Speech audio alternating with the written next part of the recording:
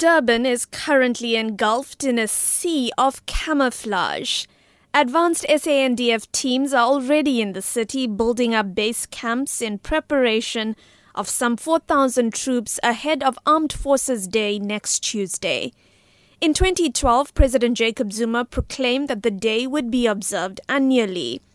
This year, it will coincide with the centenary commemoration of the sinking of the SS Mendi during World War I.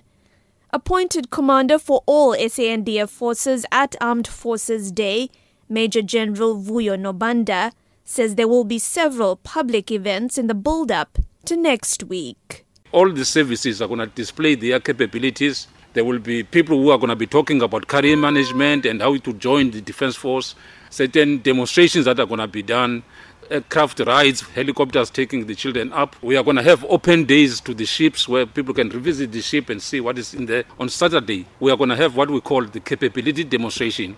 This is going to be a live exercise where we demonstrate how to do rescue from the helicopters, from the sea. That will be conducted at the beachfront.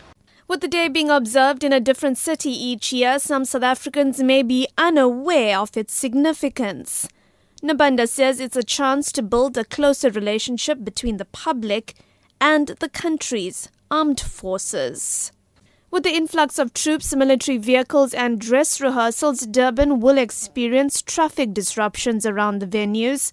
Nobanda is appealing to the public to be patient and to join in the festivities.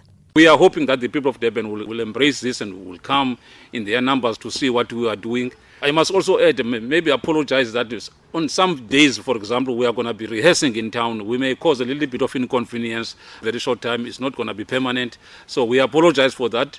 But we are really looking forward to interacting with the people from Durban. The build-up to the big day will start this week with the arrival of various types of military vehicles into town.